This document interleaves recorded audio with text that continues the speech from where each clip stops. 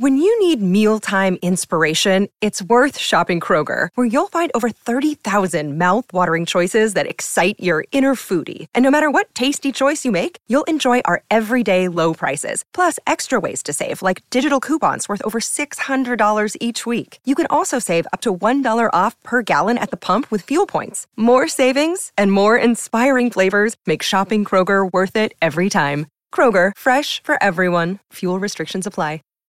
When you need mealtime inspiration, it's worth shopping Kroger, where you'll find over 30,000 mouth-watering choices that excite your inner foodie. And no matter what tasty choice you make, you'll enjoy our everyday low prices, plus extra ways to save, like digital coupons worth over $600 each week. You can also save up to $1 off per gallon at the pump with fuel points. More savings and more inspiring flavors make shopping Kroger worth it every time. Kroger, fresh for everyone. Fuel restrictions apply. Out of Shadows is by a stuntman who was in the Hollywood industry for a long time, did a lot of cool stunts. Oh, is this about how Hollywood's run by pedophiles? Pedophile Satanists, yes. And there's interesting things, and I feel the same way about this that I do about David Icke, which is you make good, interesting, and I think compelling points that seem to be sometimes surrounded by ones that hurt credibility.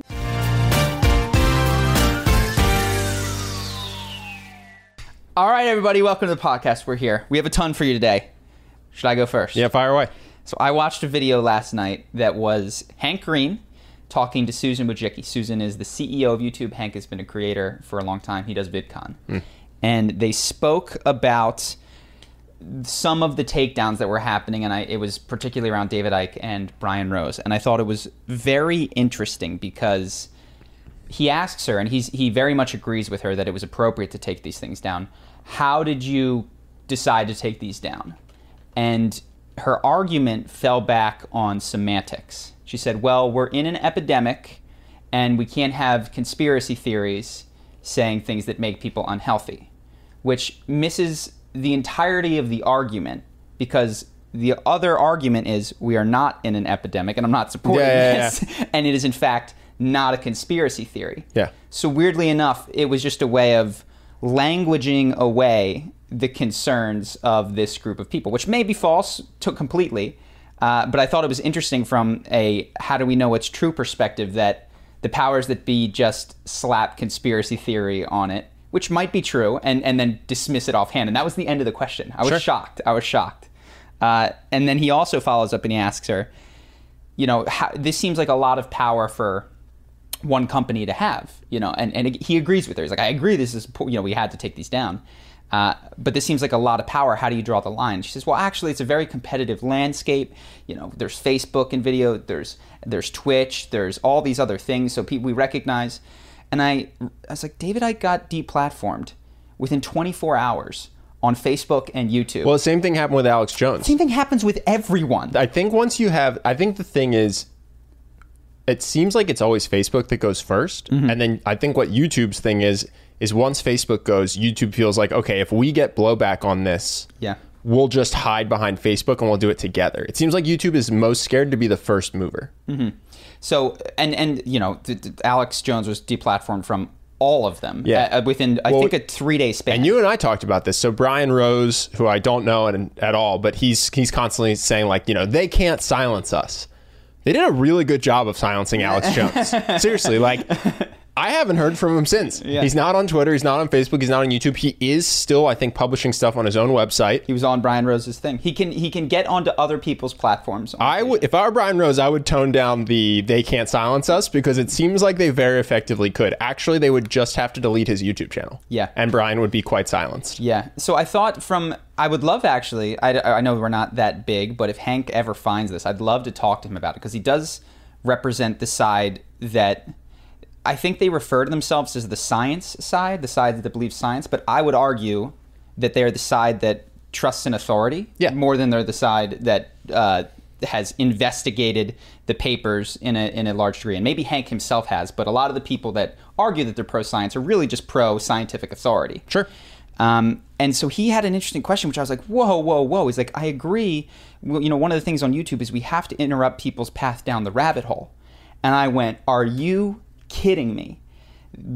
Where is this patriarchal idea that you need to prevent people from encountering certain ideas, grown adults, that it is somehow the job of a handful of unelected people to prevent certain ideas from even being encountered for public benefit?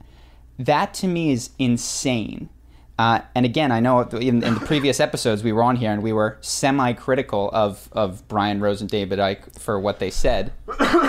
But not that they're not allowed to say it. Not that they're not allowed to say it. Rationality Rules did it best, I think, which is he came out with a very simple set of explanations that go against some of the 5G claims, and you don't necessarily have to get to a cellular level to do the investigation yourself, which I think is the most useful, because when people are saying, at a cellular level, this COVID is actually this, it's like no one has looked under a microscope. Like, David Icke is just quoting a scientist he likes.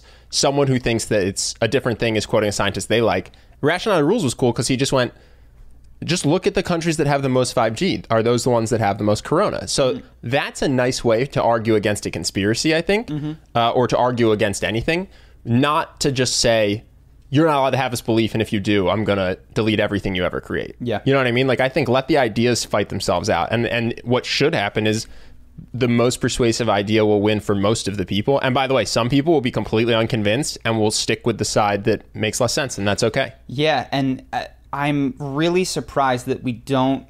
I know it's tough, and I'd like to have a bit longer discussion about this, but that there aren't more people, and I kind of came out... I think that legally, you need to protect the marketplace of ideas.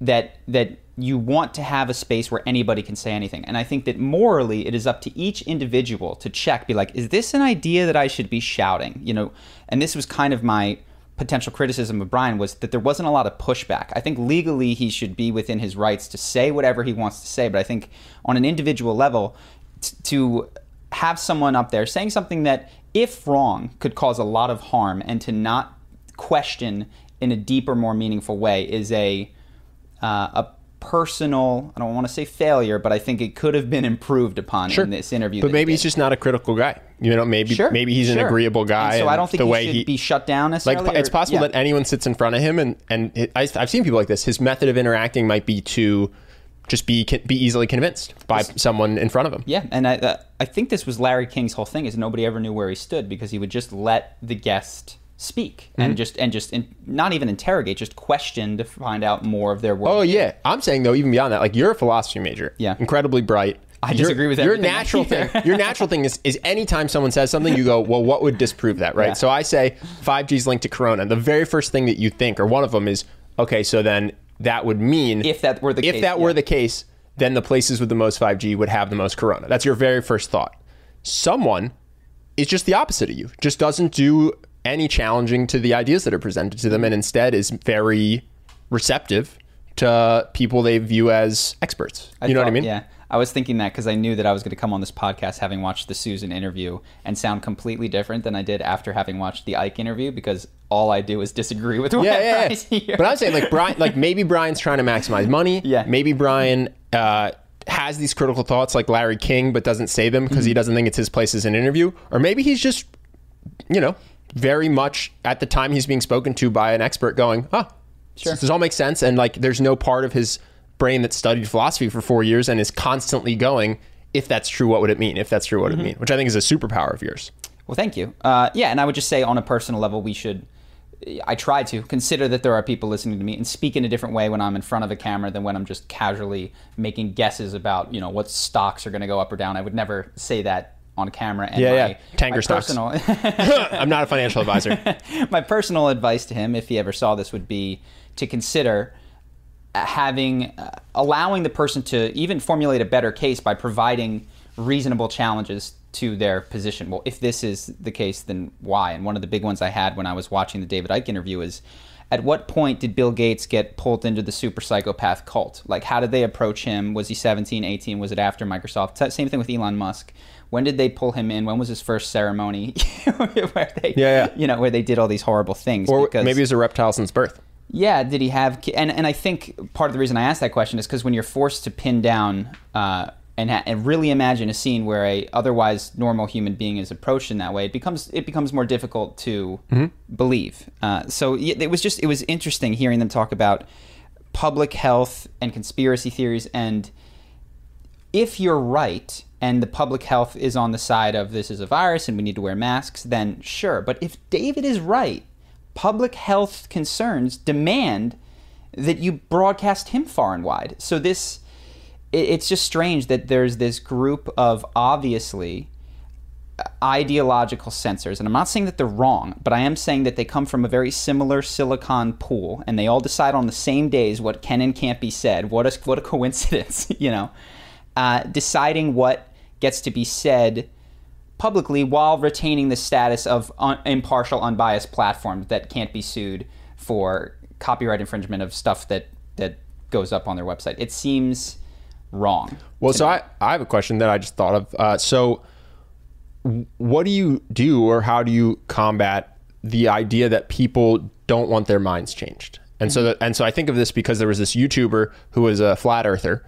and he gave a video where he said, the earth is flat. It's absolutely flat. If I had a laser gyroscope, I think it's called, you would see that if a round earth moved, you could set this thing in such a way that it would shift 15 degrees every hour. Yeah, and as it fell over the horizon. And it wouldn't show that, which is how you know that this is fake. And the science is dead on. He's absolutely right. He goes, and I don't have this $20,000 equipment, but if I did, I could absolutely show you that the earth is flat. And so someone, I don't know who, sent him the $20,000 equipment. And he, to his credit, did the experiment. He said, yeah, let's do this, because he believed it. And it showed a 15-degree change over the hour, which is exactly what you would expect. And he said, this is, what I forgot to take into effect is that this is caused by movements in heavenly energies. And if I did this in a lead bunker, it wouldn't move 15 degrees, but I don't have a lead bunker. So my question is, we're all talking as if people are open-minded, right? That's like this weird assumption that we're talking about, that YouTube thinks, that you and I are saying. What do you do about the fact that people will, we talked about this on the last podcast, you could say, what can I do to change your mind? And they'll say, this $20,000 piece of equipment showing this would prove the earth is round. And then you get the $20,000 piece of equipment, you sit down with them, you run their experiment, and they go, I forgot about heavenly energies. Like, what do you do when people don't want to change their mind? So the reason that we have a statement of something being right or wrong is because right things more effectively grasp reality.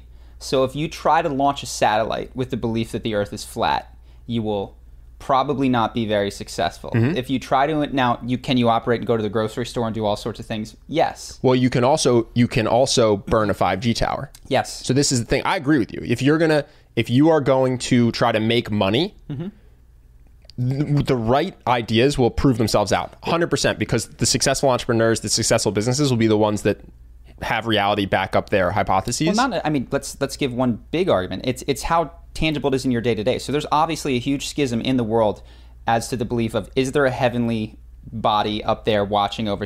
Massive implications. Yeah. My thing it doesn't influence the I'm saying, what do you do if you're YouTube? You don't want to censor this guy, but you know that no matter what you say, people will literally light $100 million towers on fire. So here's the question that you have. Do you want a society run by a handful of educated technocrats with everyone's best interest in mind making decisions about what you can see? Or do you want a society that leaves it up to the potentially irrational, uninformed masses to decide their own best So this is my question, is if you're not going to have censorship, is there a way to change that guy's mind? Or do you just go, think that towers on fire is part of doing business? Part of owning 5G towers is that some of them will burn down. And that's your call as a business if you want to invest in this new technology.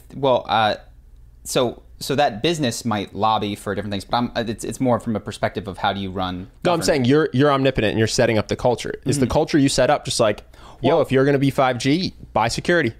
Get it? So you're talking about culture and you're talking about government, which are two different things. If you can set up the culture, you set up the culture to be open-minded and explore different ideas and hesitate before committing an act of violence. Okay, no, you can't. Unfortunately, well, this is I guess my question is, can you do that? Because it seems like, and that's just one anecdote of one flat earther. Yeah. It seems like you could show this rationality rules video that I found very convincing about 5G and Corona to a bunch of people who would be much less convinced than me. And it would basically just be whatever your belief is going into the video is your belief coming out of the video. Yeah, well, this is tough. And the question that you're asking is, what is the role of government? Or of YouTube, which acts as its own little government but is actually a corporation. Is it to impose and protect certain ideas from being seen? And I don't know that it is. Maybe government will evolve into that, but originally what government was, it's like, here's people. They all individually have this fractured power, but they have things that they need to cooperate for, roads, whatever, war, etc. And so they form this body that only intervenes in edge cases. But day to day, it's like the rules of bartering and all of this kind of stuff. That they're just to enforce contracts. This is the libertarian idea of how at least government. I was just thinking this isn't how it works at all. This isn't how it works at all. The government's literally just printing out trillions of dollars right now. And you're right. It's also not how it historically arose. It was one strong guy who was just like, I'll tax you. Yeah. I'll take some of that. Would you like protection from who? From me. So I guess my answer, and we can talk about it, is that you need what's missing in all of these debates is a philosophical bedrock which people agree upon. So in the Hank Green, Susan Wojcicki, what they're missing is an epistemological bedrock. And that means, how do we know what we know? And how do we have a degree of certainty in what we know? Is it because there's 6 scientific papers on it and we go, now we know? Like, there's no consensus in how we're getting our certainty of truth. And the question here is a big one. What is the role of governing bodies? And it seems to me that there's a tremendous, even greater danger in a group of enlightened technocrats deciding everyone's best interest for them over the long run. Because sure, maybe they get coronavirus right. But what you have in China is a group of enlightened technocrats deciding what is good for everybody to see. And it's one step away from something that's good for you to something that's really good for them, but they've convinced themselves is good for you. Yeah, for sure. And so I think, unfortunately, you want a world where bad ideas could win in the short term. Mm-hmm. And the only way really to fight them is with more articulate, better ideas. Well, that's not... So I agree with everything you said, except for the fact that you can fight them with more articulate, better ideas. You might not win. There will always be tens of thousands of people who are unconvinced and willing to take... And we need them. Sure. Set yourself up for violent action from them would be my only advice. It's them or the technocrats. Sure. Yeah. I'm just saying there appears to be no amount of video evidence that will persuade them not to burn your towers. Sure. And so you need a different approach. And you're not going to get all of them in a world with 7 billion. When I saw this dude get the exact equipment he wanted and then be completely unconvinced because he forgot about heavenly energies, I went, cool, we should just completely stop trying to convince these people that 5G is or isn't connected to Corona, and we should just assume that they will remain unconvinced and then act accordingly. Well, get security for yourself or whatever it is, or get out of the industry. Yeah. Because you will not win by making a YouTube video that you think supports your point necessarily. Sure. I think also the people that believe that 5G does not cause coronavirus are in the same boat. If you showed them evidence that it did, would remain, most of them would remain unconvinced. That's what I'm saying. That's exactly what I'm saying. On both sides, I'm saying. It's not like these people are the crazy ones. No, that's exactly what I'm saying. People don't change their mind. You show rationality rules. It's a great video, I thought, but I came into it thinking Corona wasn't caused by 5G. But you show everyone this video, 95% of them will just leave it thinking what they thought beforehand, no matter what they were thinking beforehand. It's tough. And so you're choosing between two evils, right? Do you want a top-down evil, potentially, where these people who are supposed to help you get the right answer eventually become corrupted, which is almost a guarantee? Or do you want this bottom-up, guaranteed, because there's going to be divisions in what people think and how they should organize the world? It's one or the other. Let's fly on. I feel like we've beaten this to death. But I find it fascinating. Sure. So I just want to say before we hop on, thank you to our patrons. The reason that we are here today and not a week and a half from now or 2 weeks is because we actually hit our goal and blew by it. Special thanks to one patron in particular, whose name is Yusuf. He funded this entire episode. So what is it per episode?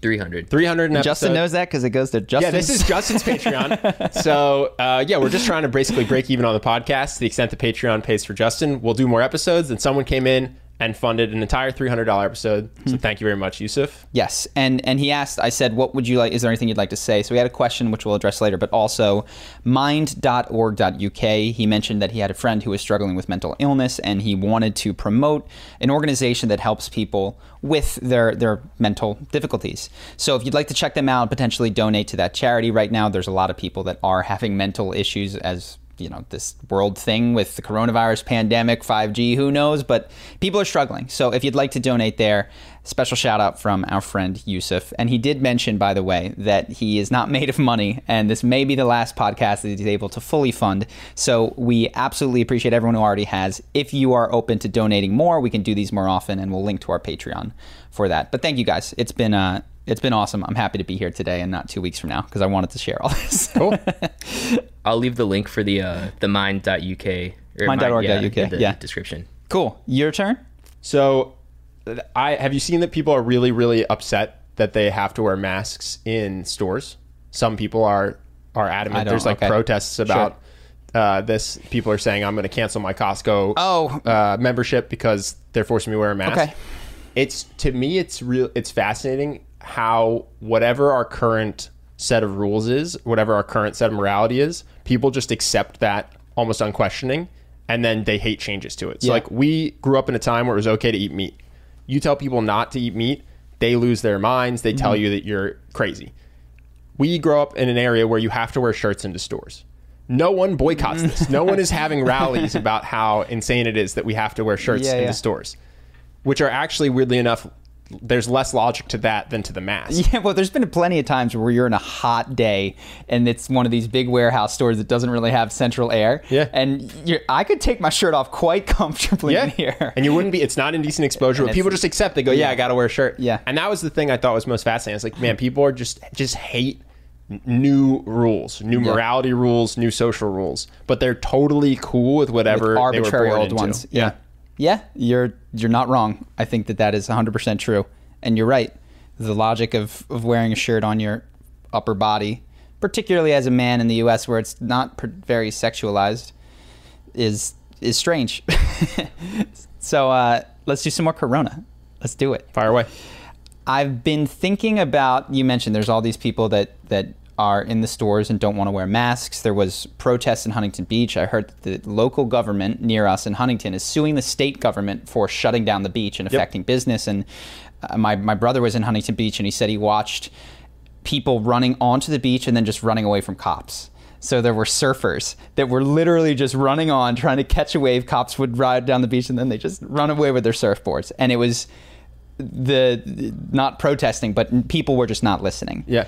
And it made me think that because I was listening to Nassim Taleb talk, and he has this idea of skin in the game, which basically says that if you're going to get the positive outcome of something without getting the negative outcome, you become a not credible source. So you think of people on television who might tell you what stock to buy, but aren't invested in that stock. They don't have skin in the game. And so I was wondering, there's a degree of natural skin in the game with any sort of virus, which I think is good, which is if you want to behave in a certain way, you personally run the risk of getting sick, and that's fine. The problem is that there's other people who can be affected by your behavior who you do not necessarily have skin in the game for. Yep. So I heard the suggestion that you should be able to opt into a program whereby the police come, they check your license, they mark you off, and what that does is it essentially puts you on a deprioritized list for a bed in a hospital or a ventilator. I love it. And it would never happen. And the specifics would need to be worked out. Maybe you have to pay a ton of extra money. Maybe you can do some sort of community service to get off of that list. Who knows? But I like that idea. No, I love it. So you're saying, so like, for instance, there's a beach that's open. It's an hour and a half away. It's the only place I can surf within the law. So I just drive an hour and a half each way. Say there's a beach right here. No, this is today. I'm saying. There is a beach here that's closed. You're saying I sign this paper. Instead of driving an hour and a half, I drive 15 minutes. But if I get Corona, they go, yeah, you knowingly ignored our rules. And so because of that, you will only get a hospital bed to the extent that everybody who hasn't signed this contract already has one. Yes. But if you come in and you're on a ventilator and then someone else comes in and they followed our rules, we're going to take you off the ventilator and give it to them. Yeah. I think that'd be awesome. And then I can decide how serious I think the coronavirus is. Yeah, and it might not account for everything. If it doesn't, let me know. But what we're trying to protect against is we definitely want to allow people to make decisions that we might not agree with, but they decide to do because they're dangerous. If you want to skydive by yourself, you should be able to do that. And it would be risky? Fascinating to see what this did to the numbers of people. Because there's a lot of people going to these Corona protests, but in the back of their mind, they know, if I'm wrong, I'm still getting to go to the hospital. It'd be fascinating to see what would happen if it was like, you win. Yeah. You don't even have to protest. You win.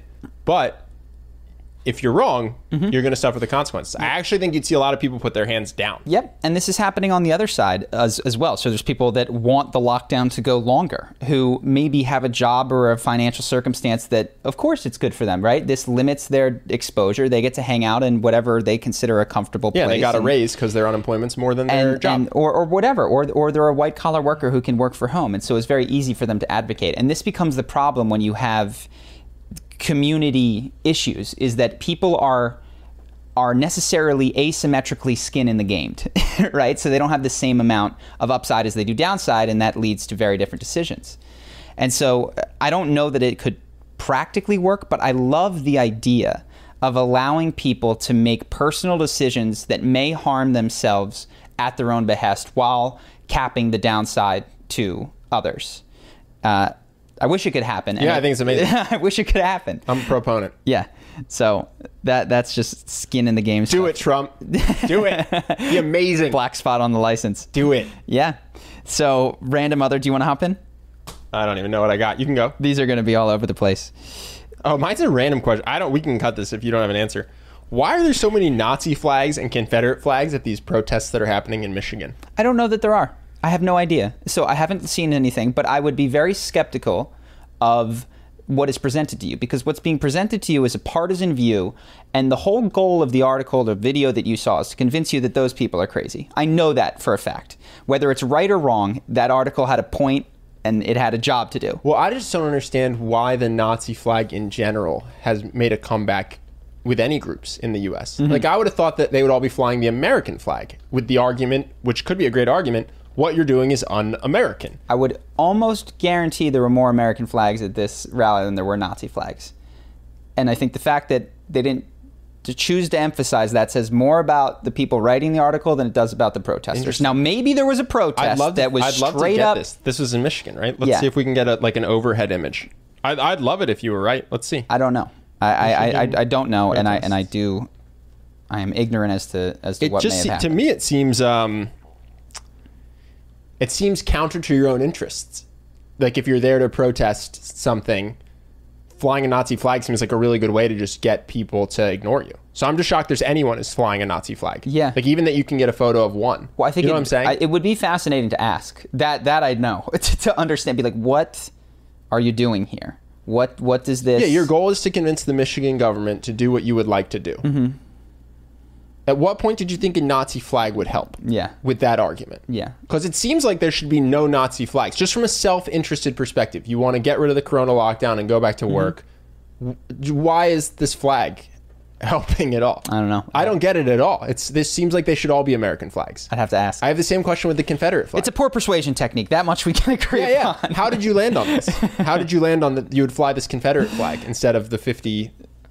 starred one. Stars and stripes, yeah. I can actually talk about the Nazi thing. I'm from Michigan. Oh, so whoa. We have I looked a decent amount into this. It's because they're likening the governor who's a Democrat to a Nazi. See? So they're saying Hail Whitmer. So do you see that? Yeah. That is fascinating, because what that is completely shifts what your understanding of the article was. It does a 180 on the article, the way it was presented to you and you interpreted it. Can I tell you what it reminds me of? What? When Charles Manson decided that the best way to get people convinced that his trial was the Nuremberg trial was to carve a swastika into his own head. Yep. I would still say not a good strategy for Charles Manson. Horrible strategy, but also who would you argue is acting in worse behavior here? The reporter or news outlet who may understand the criticism and go, yeah, but I can get a cheap win here by likening these people to Nazis, or this is the difficulty with any sort of news article. Even if you attempt to do a good job, 80 to 90% of people will only see the photo and read the headline. So that controls perspective. And if you have 6 articles with similar photos and headlines, you can make someone look dumb or goofy or Nazi-like or whatever. This is a decent segue. I've noticed, so the question is always, what perceptions do I have about people and places I have no firsthand knowledge of? And then the really good question is, to whose benefit? Well, what I would say, we kind of think about this when we're making content, is also like, to what extent is what I'm doing, can I take it out of context? We think about this a lot. Because someone had I just Googled it, someone had a sign that said like, Hail Whitmer, who's the The governor. The governor, right? That's a great way to get across what you're trying to say, which is that he's the Nazi. Yeah. You holding a Nazi flag, less immediately apparent what you're going for, and much more easy to get taken out of context, painted as the bad guy or whatever. Yeah. So let's say that they're holding both. And let's say that the cameraman just grabs the flag. I'm saying the Nazi flag's a bad persuasion tactic. Yes, That's what I'm saying. period. The sign is a better 100% on the same page. 100% on the same page. No doubt about that. And maybe there were people there that are truly white supremacists and were like, this is my chance to finally wave that Nazi flag I've been hiding in the attic. Who knows? I guess maybe they're having the same. They're lacking the same thought, which is what is the opposition going to do? We only with this know this information? because we've had this done to us for years on YouTube, and we've had even just from well-meaning commenters who go, "Wait, when you said this, I thought that you would continue to the end of the video." People don't assume that their opponents will act in bad faith. Or inadvertently take them out of context, or only listen to a part of what they said. Their world has consisted around of people that have to enter and exit the room, announcing they're coming and going, and you know exactly what they see, and you can read their face if they're disgusted with you and go, hold on, you're misinterpreting me. People are not ready for a world that is where they are broadcast to a bunch of people in a mass way. And I actually think it's going to become a good thing that more and more people are experiencing it, because what I know it did for me is it made me so much less judgmental over this kind of stuff, because I recognize that I'm never getting the full story. It's impossible. And it made me, so the question, and I'm sure you're going to feel the same way about this, is there a country in the world right now that you feel that everyone hates in America? Not a North country. Korea. Not a country, sorry. A government. That's a good one. North Korea. Okay, there's another one. China. Very good.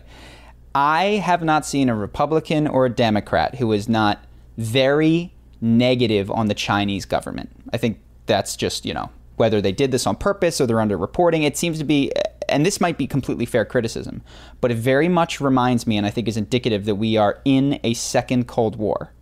Because that is exactly the perception that everyone in America had of the USSR. Rightly or wrongly, I'm not here to comment. It's almost secondary to the That fact. Cold War never ended. I think most people actually would be critical of the Russian government as well. It kind of paused. There was a Boris Yeltsin for a while. It's back with Putin. Yeah. I think most Republicans and Democrats, if you're like, how do you feel about the Russian government? They go, he's a bad guy. They're bad people. Mm-hmm. You may be right there. But yeah, not to comment that we're wrong to think this about China, but when everybody is broadcasting the same belief, and I've never really been there. I spent 3 days in Hong Kong, and I have such strong background feelings about a place. I think it's a unfortunate sign for where geopolitics is headed. When it's just universal, it's going to be some sort of Cold War. I also read. Well, it doesn't mean you're wrong. It just means you're in an echo chamber, right? Yes, it means that everybody has the same belief. And it's also indicative, of a different period of history where this is the feeling. The other article was writing about how Hungary, the country, is no longer a democracy, as according to some NGO that designates democracies, because they've ceded a ton of power over to the president, and he can, according to this, send people to jail for saying things that the coronavirus is not real or whatever. And they're also, according to this article, which has an agenda, of course, receiving tons of support from China in the form of face masks and ventilators. If we take that to be true-ish, you see the same thing that happened in the Cold War, which is there's this scramble for allies going on. There's this scramble for which way are you going to run your government, and does it more closely match ours or theirs, and can we send you enough things to have you on our side? So I was just bummed because we had a fairly long period of no big hot wars between superpowers. There were smaller conflicts, obviously. That was just the U.S. government making wars out of nothing so they could steal oil lands. Yeah. Well, actually, I told you this, but I think it's worth saying. I asked you this question. The most deadly conflict since World War II. Do you remember? Yeah, I do remember, but I didn't know it until you told me it. It was the Congo War. In 1996 and 7, over 1 million people died, and it happened right after the Rwandan genocide, which essentially was a continuation of this, but they're treated separately. There were 2 Congo wars. It hasn't stopped. just fascinating that in terms of No one interferes. of human suffering. Well, we were in Mogadishu way before this with Black Hawk Down, and so there's the argument, okay, we don't want to mess around because 30 Americans died, but millions and millions of Africans. This is where the child soldiers as young as 7 are being sent in to fight, and it's just not covered. No, it's kind of similar to the thing I was talking about earlier with if you think that Corona and 5G are linked, then they should correlate. If you think that the U.S. is a good police officer for the world, not acting in its own self-interests, we can test that hypothesis. Yeah. Look at the worst things that are happening in the world. That should have the highest concentration of U.S. military. Or focus, at least. Yeah. Oh, it's weird. It doesn't. Well, I guess that hypothesis is busted. You know what I mean? Like you can, without really having to do a bunch of science, just go, okay, well, what would this look like if it were true that the U.S. really is trying its best to be a police officer for the good of all of humanity? The most U.S. focus would just go to the most human suffering. Yeah. That's not what you see, so you need an alternative hypothesis. And instead we had the axis of evil. I'm not saying that... I love the U.S., by the way. Yeah. I feel like I'm coming off anti-American, but I'm really just trying to more posit, like, that doesn't show up. Like, that hypothesis doesn't work if you project what it would mean and then you look at the world. Yeah, so I that was sad. I watched a YouTube video on the history of Africa over the last 20, 30 years, and it's so horrible in terms of just of not tribal. It's, I guess they're at this point, like, I don't know if they're different races, but the Hutus and the Tutsis, I don't know what the categorizations are, just back and forth, and somebody gets power, and then they commit a genocide, but then the rebels come back and they commit a genocide, and then they get other countries to come in and support them. And it's, yeah, nobody talks about it or cares. And very shortly after, we decided that the axis of evil was Iran, Iraq, and North Korea, which maybe you can make an argument for North Korea, but even, and not that the other places are good, but like, can you count? You see how many people are dying over here? So I don't have an answer to it other than the news is, it's tough to be engaged with the news because I think it gives you a skewed view of the world, and not necessarily one that is best for helping. So random, anything else that you got? Oh, yeah. I have so much, dude. It's in like 14 days. Go ahead. So people had recommended, this is another one. I feel like this is a very heavy episode. Out of Shadows. Did I tell you about this? No. So Out of Shadows is by a stuntman who was in the Hollywood industry for a long time, did a lot of cool stunts. Oh, is this about how Hollywood's run by pedophiles? Pedophile Satanists, yes. And there's interesting things, and I feel the same way about this that I do about David Icke, which is you make good, interesting, and I think compelling points that seem to be sometimes surrounded by ones that hurt credibility. So, for instance, just you're saying some of the points are good. Some of the points, yeah. And I'm not going to make a declaration of what percentage, but so what are the claims that he makes that I thought were interesting? That Is this the pizza party guy? This is the Pizzagate guy. Yeah. So he talks about Pizzagate. I don't want to go into it. That's old news. He talks about the Epstein. Perhaps the most interesting thing is the insinuation that Epstein was had been contacted by the CIA to get dirt on famous people. And so the part of the reason that he was so quickly taken care of is because he not only would have indicted famous people, he would have pointed the finger back at the CIA and said they were paying me or I was somehow being coerced. And the CIA knew that there were a handful of pedophiles or a lot of pedophiles involved in that, which I found, while not 100% certainly true, a compelling theory. Well, this is my thing. If that were true, so if I have dirt on famous people, I don't necessarily think they're going to kill me. If I have dirt on the CIA, I do think they're going to kill me. If Jeffrey Epstein thought he was going to die, you'd think he would have come out with it sooner, is the only thing. Like, Come out with what sooner? The dirt, whatever the dirt was. Like, maybe he thought they'd let him live, or no, because here's the thing. Hey, Jeffrey, they get to him. Here's the deal. You are going to die in the next 3 days, and that's if you don't say anything. If you do say anything, everyone you know is going to die in the next 3 days. Your choice. I mean, there are things worse than death. And you can control an individual. This is the point that they, I think, effectively make, which is if you can really blackmail someone, like really get it, you can control them You control 99% of the people to the end of their days. Very few people are like, you know what? I did that horrible thing and I'm ready to suffer the consequences of it. I'm ready to go to jail. I'm ready to face whatever thing. So that is certainly possible that he would have shut up for long enough to not do that. And I'm not saying that this is the case, but they talked about MK Ultra, which I thought was interesting because Joe Rogan had a guy on who also spoke about MK Ultra, its potential connection to Charles Manson.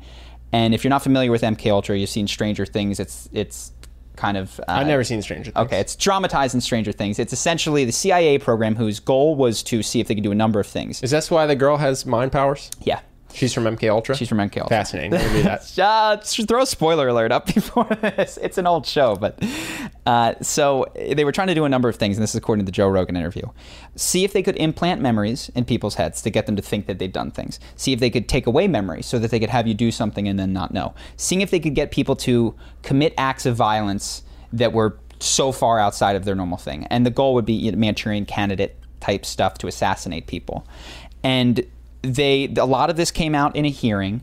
They had evidence that they were taking regular Americans, they were using brothels as to lure guys in with one-way glass, giving them, like, dosing them with LSD, and then just watching them for 8 hours and sending them back on the street, right? They were drugging American citizens. They were doing things that were so far beyond 8 hours at a brothel. I don't know how long at the brothel. A lot. Sorry, I made the hours up.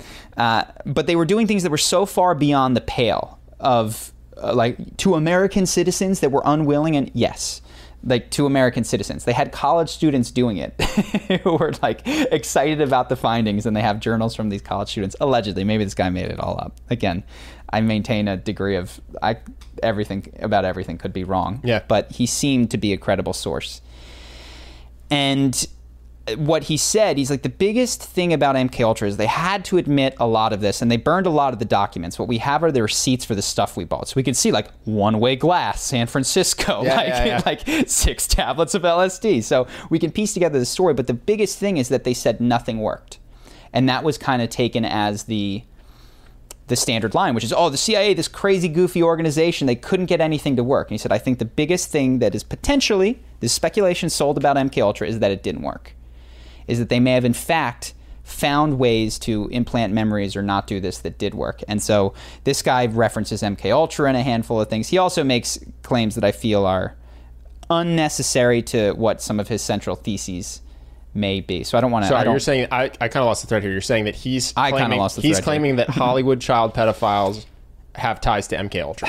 He is all over the place. Because when I put it like that, it sounds a little bit crazy. He's all over the place. He touches on that there is a Satanists. He touches on Pizzagate. He touches on the elite pedophile ring. He talks about how Disney has been implanting subliminal messages of sex, like the penis in the Little Mermaid thing, and sex in the clouds of the Lion King. I mean, he touches on so many things that he kind of lacks a central thesis. So I'm struggling to say what his point was, but I'm picking the things that I did think were interesting in trying to form a narrative that I find potentially compelling. Because I do think there were some...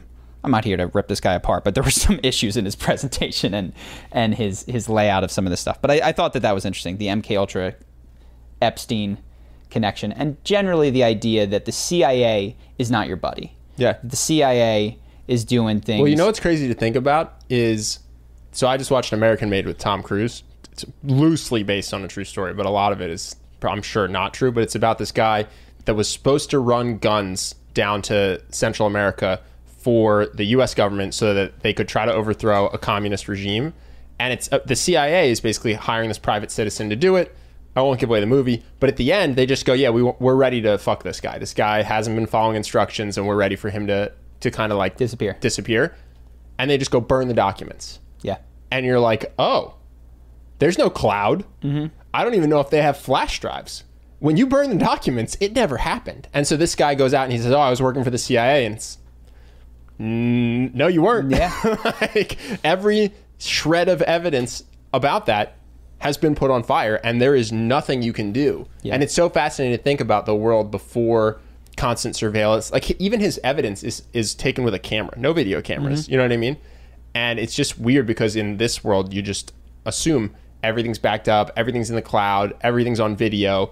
And so you feel, and I'm not saying that it's true, but you feel a greater sense of the government wouldn't be able to completely disappear you. You know what I mean? Because there's just your Facebook and Instagram are out there. Yeah. And for this guy, it's just like 20 years of work You're is done. just on fire and you were never involved. The CIA has nothing to do with you. And he says, find Schechter. Go find, and they're going, Schechter doesn't exist. that's not a person. Yeah. And truly, that's not a person in the CIA. Yeah. He gave you a wrong name, and now you're just done. You know what I Yeah. mean? Now it's prison for you. And I thought that was really interesting to think about a world before the cloud. Well, I'm sure that there's ways around it and ways to burn, quote unquote, burn digital evidence as well. The thing that I think is perhaps, because we're deep into speculative territory about what happened with the CIA in the past, but I don't think it's widely argued that they were involved with arming a lot of the Contras in Latin America. I don't think it's argued that they didn't play a big hand in taking down an Iranian government, democratically elected, Chilean government, democratically elected, that they didn't arm the Contras in the Bay of Pigs that immediately got slaughtered by Fidel Castro, that the CIA has this long history of doing potentially unethical things and messing up.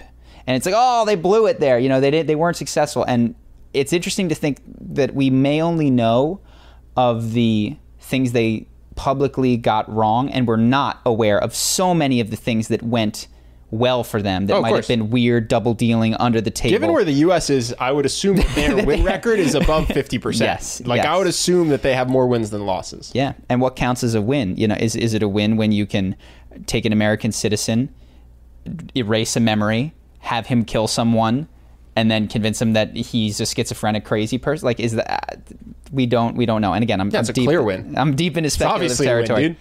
So I bring that up because I was thinking that last time we're absolutely getting disappeared after this episode. It's been way too anti-American. No. We're gonna wake up having killed ourselves with a shotgun to the back of the head. Yeah. So here's let me try to tie this all together. I know we've been all over the place. There's this 5G David Icke stuff going on, and people have two gut reactions. One is I knew it, and the other is that is the most ridiculous, crazy thing ever. And where I'm trying to find myself is in the space of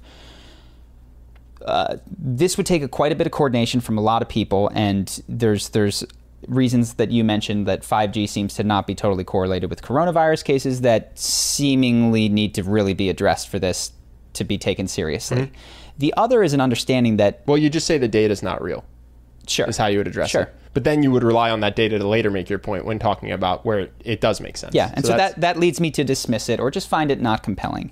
On the other hand, there's a very real history that we all seem to agree upon of abuses by governmental bodies, not just around the world, but our own, in the name of I don't know what, in the name of accruing even more power and pursuing whatever agenda somebody has. So I don't have a definitive answer on all of this, but I guess it's not crazy for people to think that the government or branches of the government might be doing highly unethical things that aren't in their best interest. Where for Corona and 5G, I don't have a particular answer, but I guess I can see why people might be so skeptical of the official story, because the official story has been proven to be BS in many occasions. Does that make sense? Sure, yeah. My thing is just think about incentives. Mm-hmm. You know what I mean? It doesn't really make sense if your goal is to create a technology and profit off it for that technology to kill a bunch of your clients. I would just say it's incentives, CIA incentives. Would it make sense for them to want Manchurian candidates? Yeah, I could see as a government how it'd be cool to never have to risk your own people because you could... Okay, so like, is it plausible? The motive's there at least, you know? Like, I like thinking about the motives. Mm-hmm. And then that doesn't prove anything, but I can find it persuasive enough to disprove a theory if the incentives don't really make sense. Yeah, let's wind down with this, but that's a great point. So when I watch David Icke, one of the big questions I have is Bill Gates has God knows how many billions of dollars. He could do whatever he wants. He still, though, what do people do with a lot of money? They have a lot of promiscuous sex. They buy boats. They, what do they do? I guess sometimes they kill their enemies. They buy a bunch of toys. They try to live a life at the highest level. They disappear from the limelight. They buy a basketball team. Yeah. They buy a private island. Mm-hmm. and they ghost. You only hear about Steve Ballmer when he's at Clippers games. Richard Branson, you only hear about when he has a TV show. When he's doing crazy extreme sports with Obama. But they're not out generally trying to do things that this is where I run into, and maybe I just can't understand the mind of a super psychopath, as he puts it, but to have $100 million and go, you know what I need? $100 billion. And to go, you know what I need? To kill everyone and control them with a vaccine. It's like, you can control everyone with your money. You could have people stand on their head upside down all day in your place to the day that you died because you felt like it without spending a fraction of your money. So we lived in Vegas. We people with a lot less money than Bill Gates were having people... Let's find out with this. We're having people crawl around on the floor wearing leashes, barking like dogs. There was a guy in Vegas who was well known to have, I think he had maybe a couple $100 million, but not $1 billion. And he would come in and he would take the most beautiful women who worked at the clubs and he would do some perverted games where he would give them all 5 figures, solid 5 figures, and he would insist first that they would gamble it all. So he'd watch them take more money than they'd have and freak out losing it or winning it or doubling it.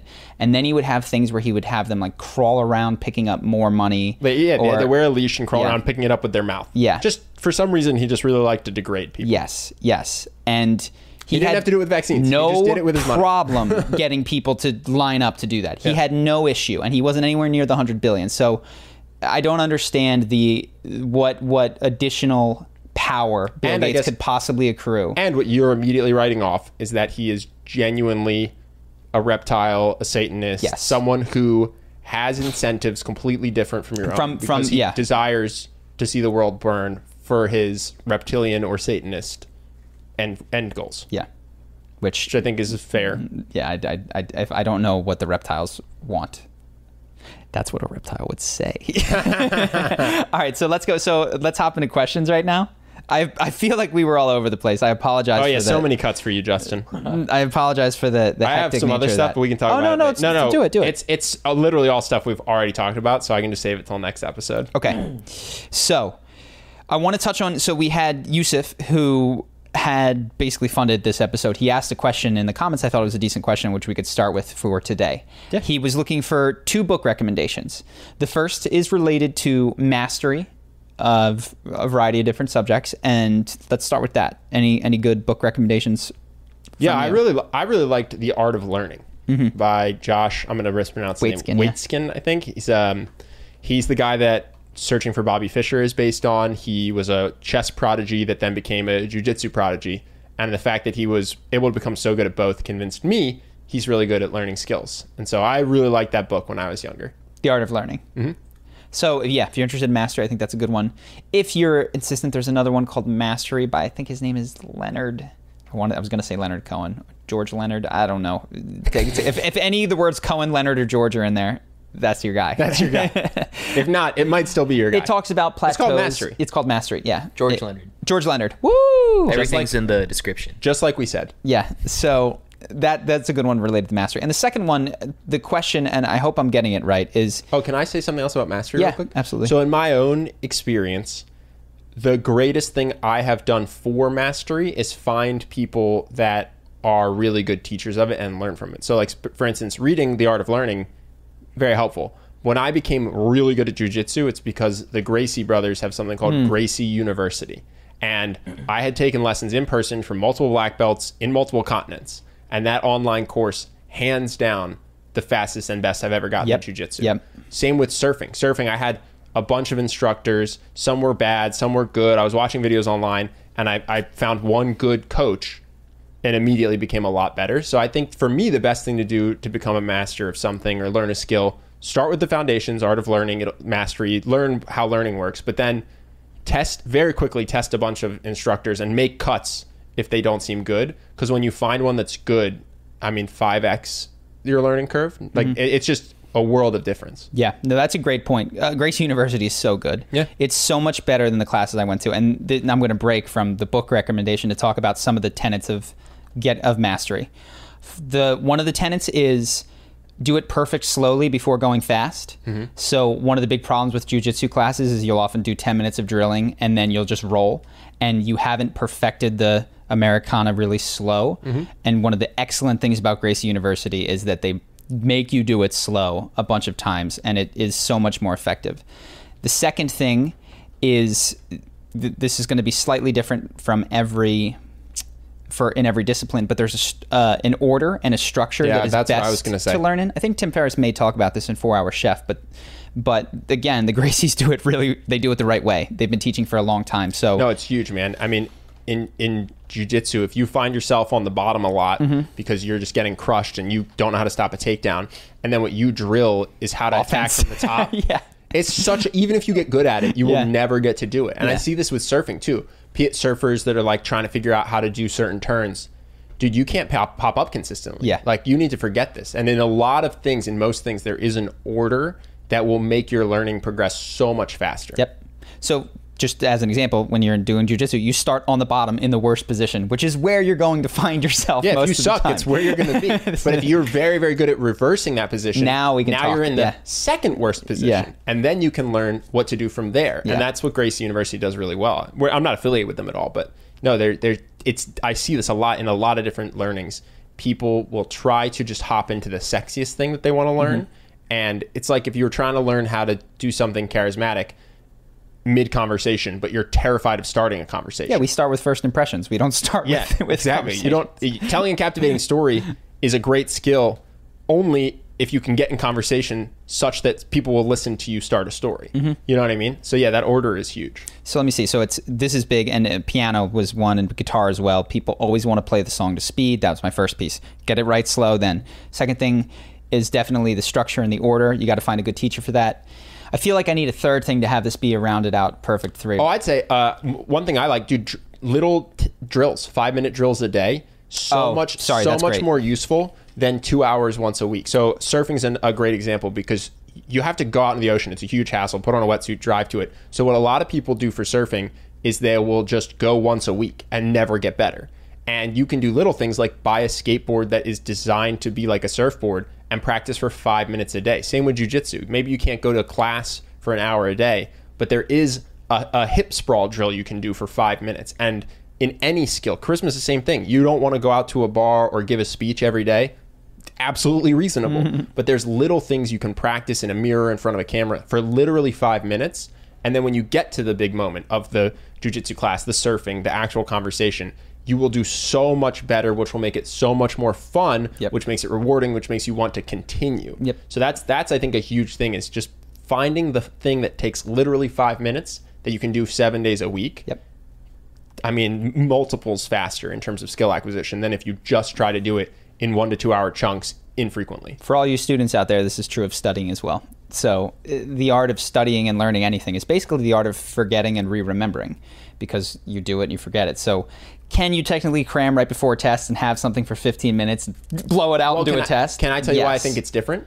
So I'm a crammer. I crushed college without going to class sometimes, but you can memorize everything, take the test and get an A. Spit it back out. And then you forget it all a week later. Exactly. So for test taking, it's great, but for skill acquisition, it's terrible, because I literally would forget what I had just gotten an A on 2 weeks later. I would fail that test if given it again, which I think for skill acquisition, you're not trying to impress a teacher. You're trying to do something well over time. And that's where cramming really fails. So then let's go to the second question, which is he's asking, and if I get this wrong, I apologize.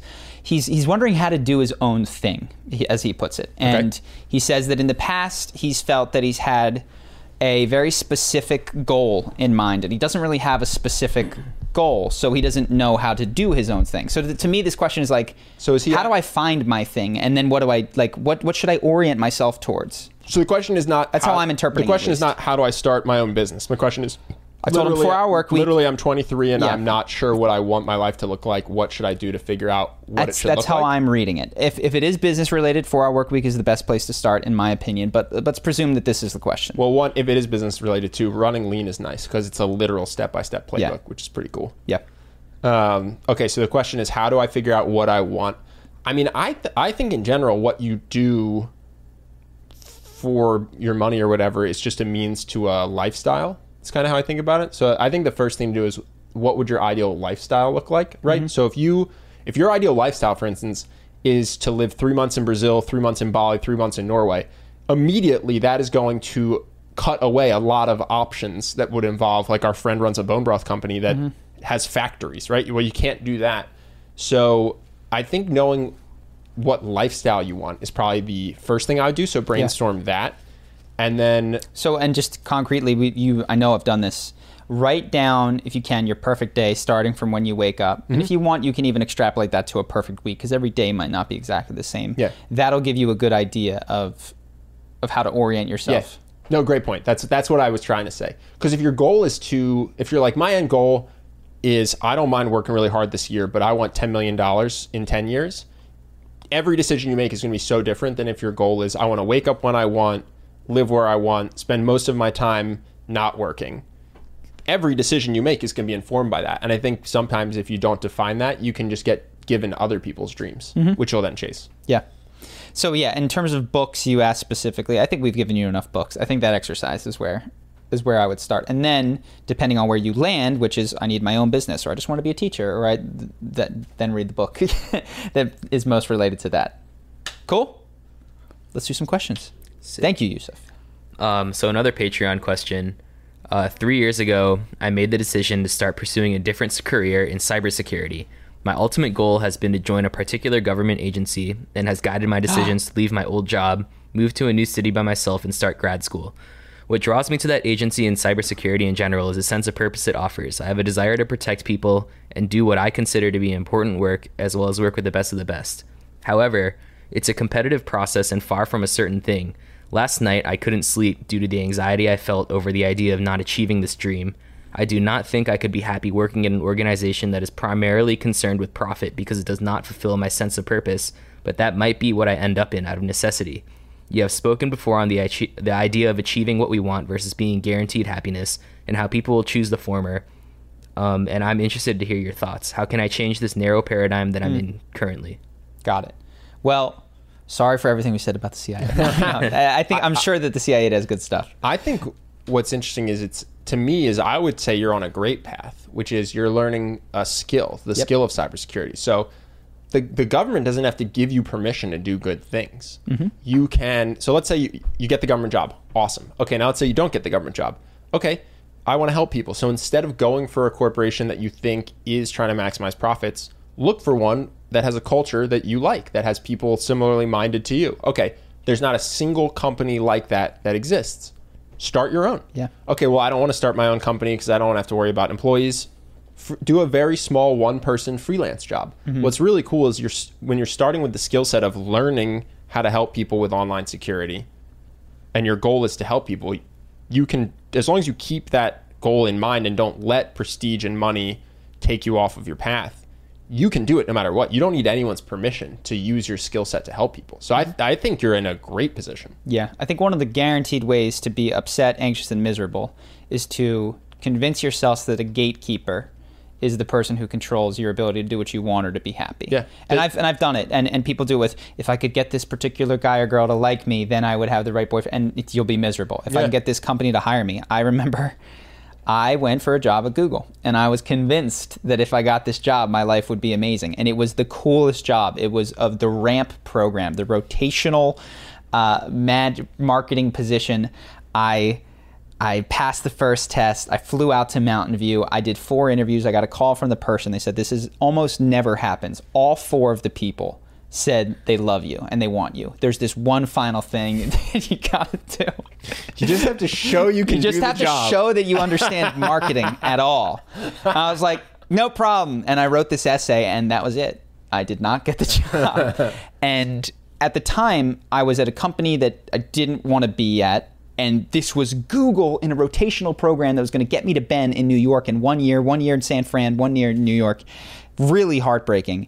And then, of course, what happened? I quit my job 3 months later, lived on Ben's floor, and it was the best thing that ever happened to me. What I'm trying, Command was born. Yes, and so what I'm trying to say is that I actually believe this. If you don't get this job, it might be the best thing that ever happens to you, because right now you're convinced that a gatekeeper is what's going to allow you to be happy. But even if you go to this particular government agency and you think you're doing good work, I promise you, you will have layers of bureaucracy above you telling you what to do. And you might be doing cybersecurity for some for some regime that you don't support, but we think is in the U.S.'s best interest, versus if you just, like Ben said, do your own thing. And the point that you made, I don't want to operate in an organization driven by profit.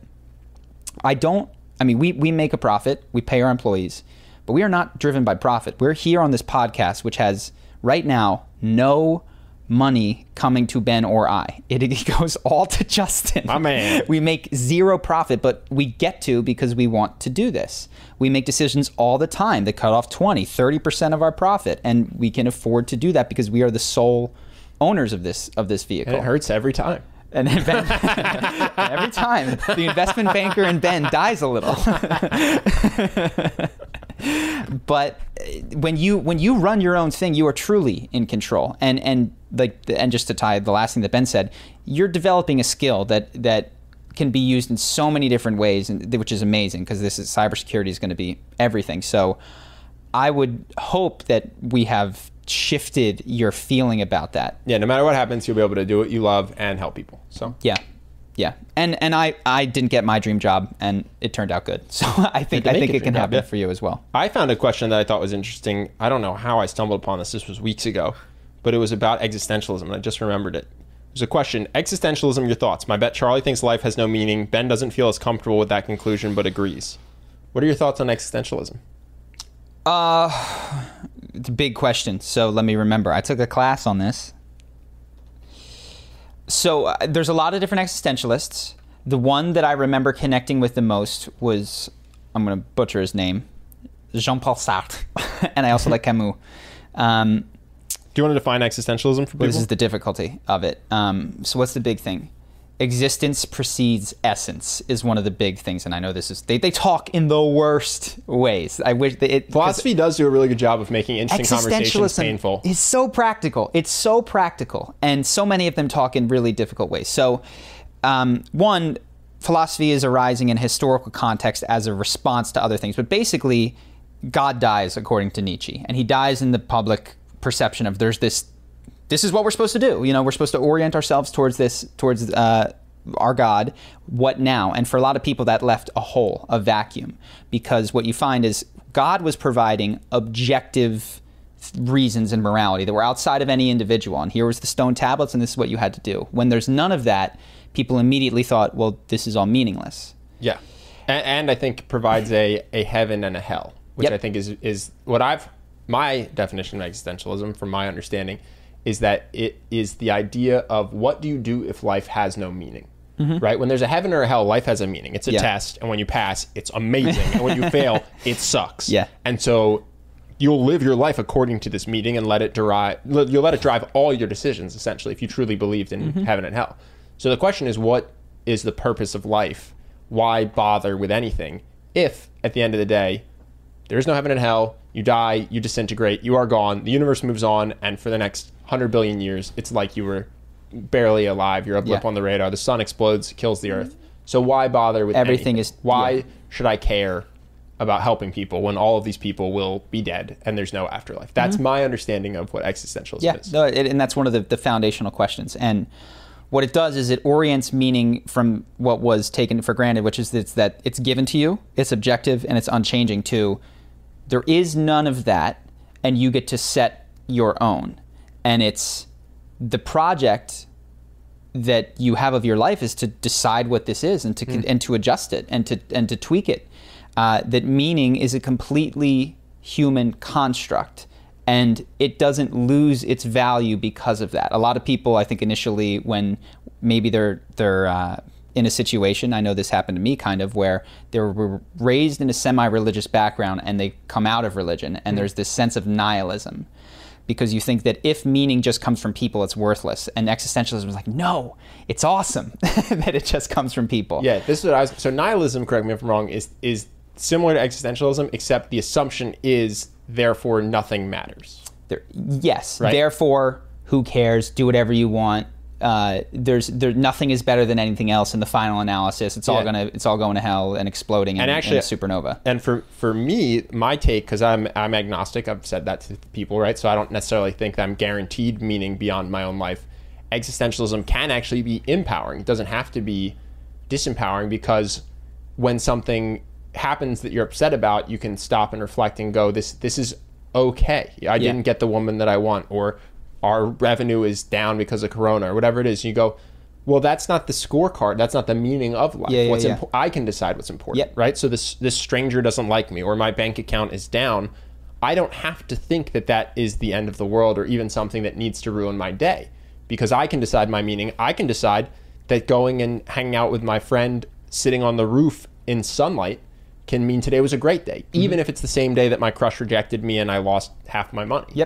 So I find that existentialism can be empowering if you are willing to go through that mental exercise of, when you feel down, pausing to remember that meaning is what you create. And I think when it's depressing is when you only apply it to the good things. So when you lose money, you freak out, but then when you get money, you start to think, well, none of this matters. Sure, then it can be disempowering. But that's, if you are an existentialist, that right there is the human choice that you have. There's another thing, and I'm going to struggle to remember it, that I liked about Sartre, which is he talks about the roles that we play. And so you go to a cafe, there's a waiter there, and he serves you. To an existentialist, it's okay to play a role, but it's what Sartre called bad faith to think that that's the end of the story. To say that I am a waiter and that is everything. To forget that underneath that you are a free human being, and it has implications in how do you treat your waiter. Well, he's not just an automaton that serves you your food. This is a person underneath it all. And so it has implications to how we treat people of different status. It also has implications. A lot of people will say it's kind of the fixed mindset thing. They'll say, well, I am this. I am not smart. I am stuck in these particular circumstances. And a big thing of existentialism is recognizing that while, yes, there are circumstances that are not easily changed and sometimes impossible to change, there's always a freedom to choose how you interpret things. Now, I really liked that at the time, but as you know, if you've watched the podcast, I've since become more of a determinist.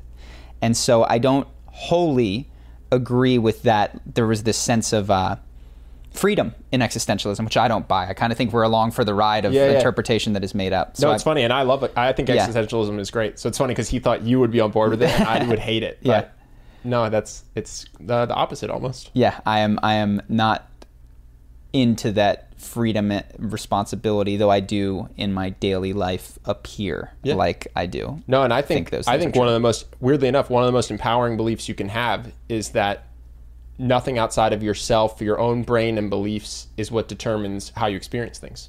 I think that's incredible because you can use it to pull yourself out of bad situations, to appreciate the small joys in life. I think it's great. And I'm going to keep going because I love this. Sorry. I'm remembering everything now. So there's other good stuff. So I remember Simone de Beauvoir, who she wrote The Second Sex, which I think was exactly what is needed at the time, where she talks about how one of the big things is that everything was the masculine way of being, and then there was the other way, which was the female way of being. And she just pointed out that that was an arbitrary distinction, so that women were not considered necessarily considerate or empathetic. They were considered weak because in their relation to the masculine, they were not as strong or as emotionally consistent in that same, or whatever. I'm putting words in her mouth, but the basic thing that she pointed out at the time, which I think was true, is that we have this fixed point of what a man is, and then women were somehow seen to be inferior variations of that. And her point was that these are just two different ways of being, and I like that. Landmark Forum has built a multi-million dollar business basically on just teaching people existentialism. Yeah. Like their whole thing is a 3-day journey to get you to feel positive existentialism, basically, instead of just having it as a thought for just a moment, to be able to actually take your worst traumas and apply your own meaning to them. That is the entirety of the first weekend of Landmark Forum. Yeah, no, it's a good point. And if you don't know what we're talking about and you're curious, it's very dense text, a lot of it. But the one thing I recommend is The Myth of Sisyphus by Camus. It's beautiful. You'll like it. It's really? Like 5 or 6 pages. Yeah, it's not that long. Never read it. So anyway, we'll move on. Hopefully that answers your question. Next one is from Oliver. He says, I feel overwhelmed by every small criticism I receive. For example, last time I made a mistake during work, I got told off and was told that I should know better and to stop making these mistakes. Even though it was just something small, I felt terrible for not being able to do my task properly. So basically, my question is, how do I stop worrying about what other people's judgments are and start going easier on myself when I make occasional mistakes? Well, my initial reaction is, it's such a weird phrase, you should have known better. Meaning, well, how should I? and we often do that to ourselves. I should have done differently. What did I was operating on every bit of information and knowledge I had at the time, and this is what happened. Like, who should have? Should you have taught me? Should I have taken that lesson more seriously? Should my dad have taught me differently? Like, clearly, no, I shouldn't have known better. It turned out exactly as it should have. So I think that's one of the worst ways or I've mentioned this, but another great way to make yourself feel terrible is by saying what you should have done, because it just doesn't make any sense. You did exactly what you should have done. You might not enjoy the outcome, but that was what you should have done given all the inputs. So I was exactly what you're describing for everything, for every test that wasn't an A, for every critique from a boss. Yeah, it was kind of a long process for me. I think a lot of things helped. A lot of the stuff we talk about in emotional mastery was really helpful. Like, there's this exercise. I'm going to kind of change it to fit this particular scenario, but there's this sense of that criticism to you means something beyond just that 1 5-second interaction. Because if you just thought it was that this person was mad at you for 5 seconds and then had completely forgotten about it and gone back to thinking you were a likable guy that they liked working with, you wouldn't feel bad about it, right? And so the exercise is you write out, and correct me if I'm wrong because you're doing the course, but you write out like what. So this person critiqued me for 5 seconds and said I should have known better. Okay, that's what happened on the left-hand side. Well, if that is true, then that means, and then you write what it means to you. And what it might mean to you is that you're a loser who's incapable of getting things right. Okay, well, if I'm a loser that's incapable of getting things right, what does that mean to me? Well, that means that I will always be poor and no one will love me and my parents will regret having me. And you just keep going down the chain. And then when you have it all written out, you look at it and you go, well, is this actually true? That if I made this one mistake, it means that I'm a loser who can't get anything right? No, I actually get things right quite frequently. This is just one error. Okay, well, even if I were a loser that got everything wrong, would it mean that I was a failure at life who my parents regretted having? Well, probably not. And you go through, and it's a longer thing. I'm not going to, jack everything that you're working on in the course. No. I mean, this is cognitive behavioral therapy. It's incredibly helpful to write it all down for two reasons. One, you see what's actually happening in your minds that is generating the feeling you're having. Because the feeling you're having is not that my boss criticized me for 5 seconds. The feeling you're having is I'm a complete failure that no one can love. And when you get down to that, one, just recognizing that relieves some of the feeling because you realize how absurd it is. Two, for me at least, you notice where the craziest jumps are, where the worst or least logical if-thens are, and that you can then try to rewire yourself to recognize isn't the case. Am I explaining this in a way that makes sense? Yeah. So like, you'll write down 10 things or 6 things before you get to the fact that you're completely worthless and no one can love you, and that's what the feeling actually is. But you'll notice that one of the jumps in particular makes the absolute least sense, and by doing something like meditating on it, reflecting on it, journaling on it, you can break that one arrow. And so then you won't necessarily fall as far. Mm-hmm. And it's that, to me, that exercise is the most helpful in recognizing I'm not upset because this woman rejected me.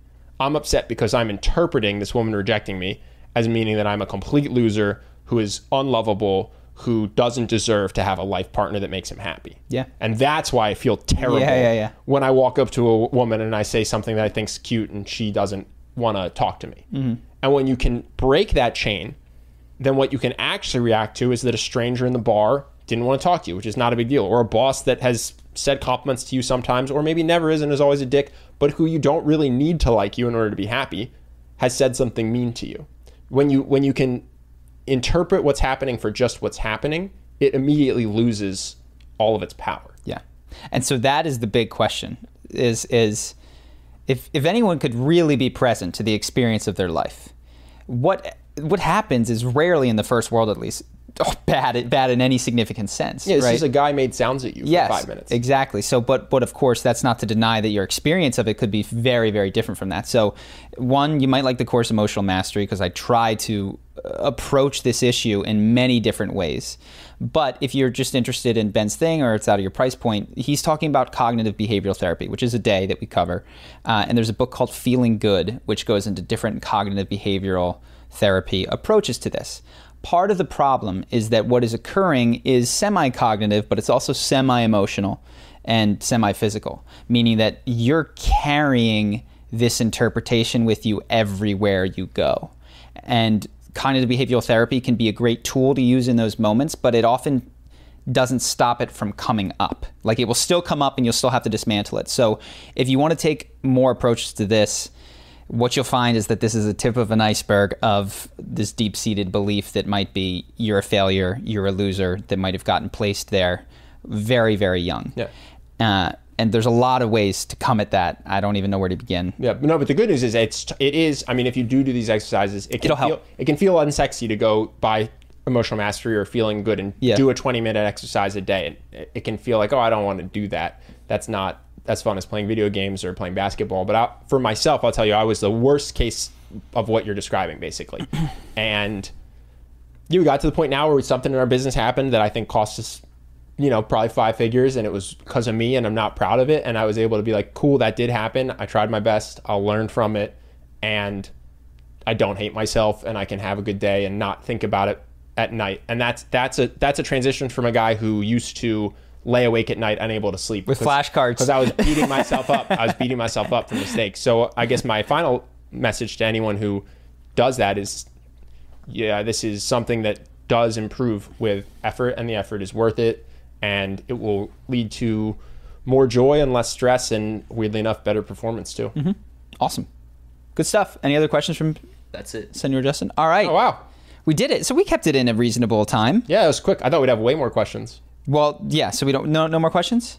I could ask If you had one more, we can hop it. I think we have time today. So this one is from Mardo Mies. He says, sometimes when I come up with a fun idea or plan in one of my friends groups or in one of my friend groups, other people get credit for it. For example, I recently proposed an idea to my friends that since it is our last year in school, we could build a cradle for the baby of a teacher who we are all really fond of and care about. The idea got picked up and we agreed we would talk about it once finals are closer. Now that the finals are close and the plan got brought up again, the idea got accredited to another person who just accepted the credit but knows I came up with the idea. This has happened in many different times in different scenarios, but the point remains. Should I interrupt the conversation and say the idea was thought of by me? And should I speak with the person who took the idea and the credit, or should I just let it go? I have always let others take the credit in these cases because I feel like I would come out as the bad guy if I said anything, but I do wish to be acknowledged for the things that I think of. What is the right thing to do? Should I keep quiet or should I put my foot down? Oh, this is so hard because this person's in high school? It sounds like high school or college. Yeah, so I don't know that I have the right answer to this one because I think the right answer at different stages in your life is literally the opposite thing. There is a stage in your life, and I suspect the younger you are, the more this is the case, and the shyer you are, the more this is the case, where having a private conversation with the person and letting them know is important because it builds that sense of self-advocacy. Not because you're getting the credit, not because receiving the credit is important, but because standing up for yourself is an important step thing to do. Then there's a stage later in life, depending on where you are at, where the correct answer is to sit back and enjoy that person who clearly desperately needs the credit because they were willing to take credit that they didn't deserve, got it. And to recognize that you already have everything you need. Receiving credit is not going to improve your life in any significant way. Somebody got a cradle. Somebody got to feel good. You got to be with your friends. What a win. Yeah. And I think you're probably in the first phase, given your age, but it's tough. Yeah. We're so different. You and I are so different sometimes. So I actually was going to give slightly different advice, which wasn't going to be have a one-on-one conversation. What were you going to say? So I was going to say there's two things in my mind that I would do. One is actually similar to what you said. Enjoy that your idea got picked up, right? Like you wanted to make a cradle with your friends and you got to. If I suggest paintball and then we all go paintballing and I get to play paintball with my friends and everyone's like, great idea, Charlie. It's like, I got what I wanted. This is almost better for me. I like the Machiavellian. I liked the idea of incepting my friends. I got to give you credit here. You are very good at knowing your priorities. And so some people will have a priority which is like, I don't know, get credit or something, and or be seen as the mastermind. And you always were like, no, I want a physical outcome. Like I want us to go to this place. And if I have to convince everyone else that it was their idea and they get the pat on the back, whatever. We went to the place that I wanted to go to. Yeah, that's my best case scenario. I want to go paintballing, and I convince all my friends that it was their idea to go hiding paintballing. under the radar. And then what I would even do is afterwards, I'd be like, this was for you. I'd be like, guys, that was a great idea. Because then I'd make them feel even better because I want to go paintballing a second time. I'd be like, dude, Charlie, that was a great idea. Like, we should definitely go paintballing more often. And then you feel good. Yeah. You don't really remember whose idea it was. But you're like, when we go paintballing, everyone thinks that I'm cool and I get to feel good. And then I just get to sit there like little Machiavelli and be like, so same time next week then, guys. So that's the first thing. The second thing is I think there are people, our friend Austin is like this, that will just get credit for jokes or plans or whatever because they have the reputation of being an awesome person, even if it's not their idea.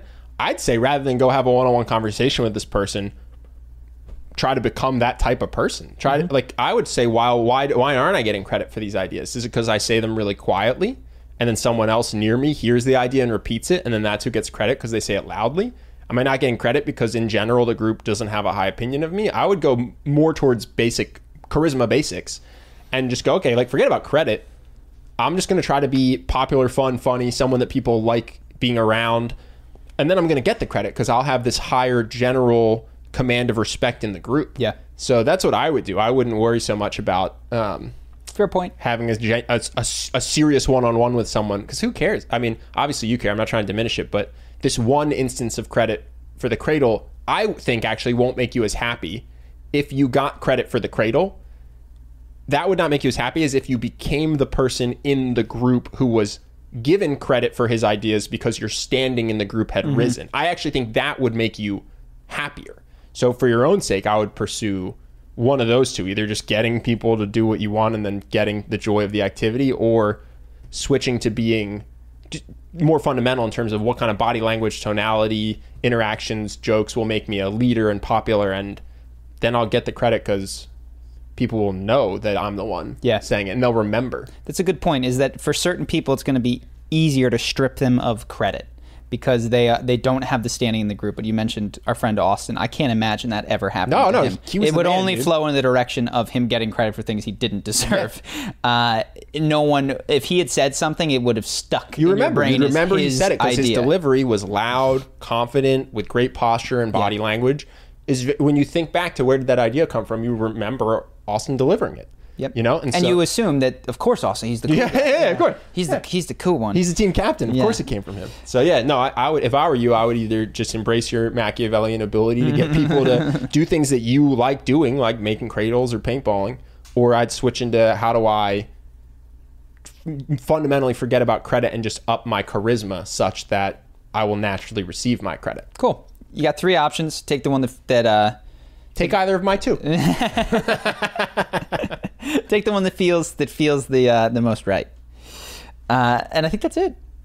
Dope. All right, guys. Cool. Thank you so much. Thank you again for watching. Yeah. Thank you all our patrons for making this happen. You guys are huge. So depending on where we're at, if we're at $300 a month, it'll be one a month. $600 will be two a month.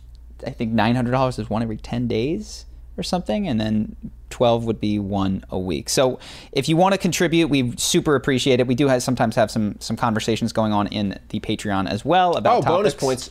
Your question's way more likely to get answered if you're now, because Justin has been told to prioritize patron questions. So, and he will, because all the money goes to him. So incentives are aligned. So and either way, we appreciate everyone watching. We appreciate all of our patrons. We appreciate our biggest and our smallest and the people who just are here to hang out. So hope you guys have a wonderful day, and we'll catch you all next time. When you need mealtime inspiration, it's worth shopping Kroger, where you'll find over 30,000 mouth-watering choices that excite your inner foodie. And no matter what tasty choice you make, you'll enjoy our everyday low prices, plus extra ways to save, like digital coupons worth over $600 each week. You can also save up to $1 off per gallon at the pump with fuel points. More savings and more inspiring flavors make shopping Kroger worth it every time. Kroger, fresh for everyone. Fuel restrictions apply.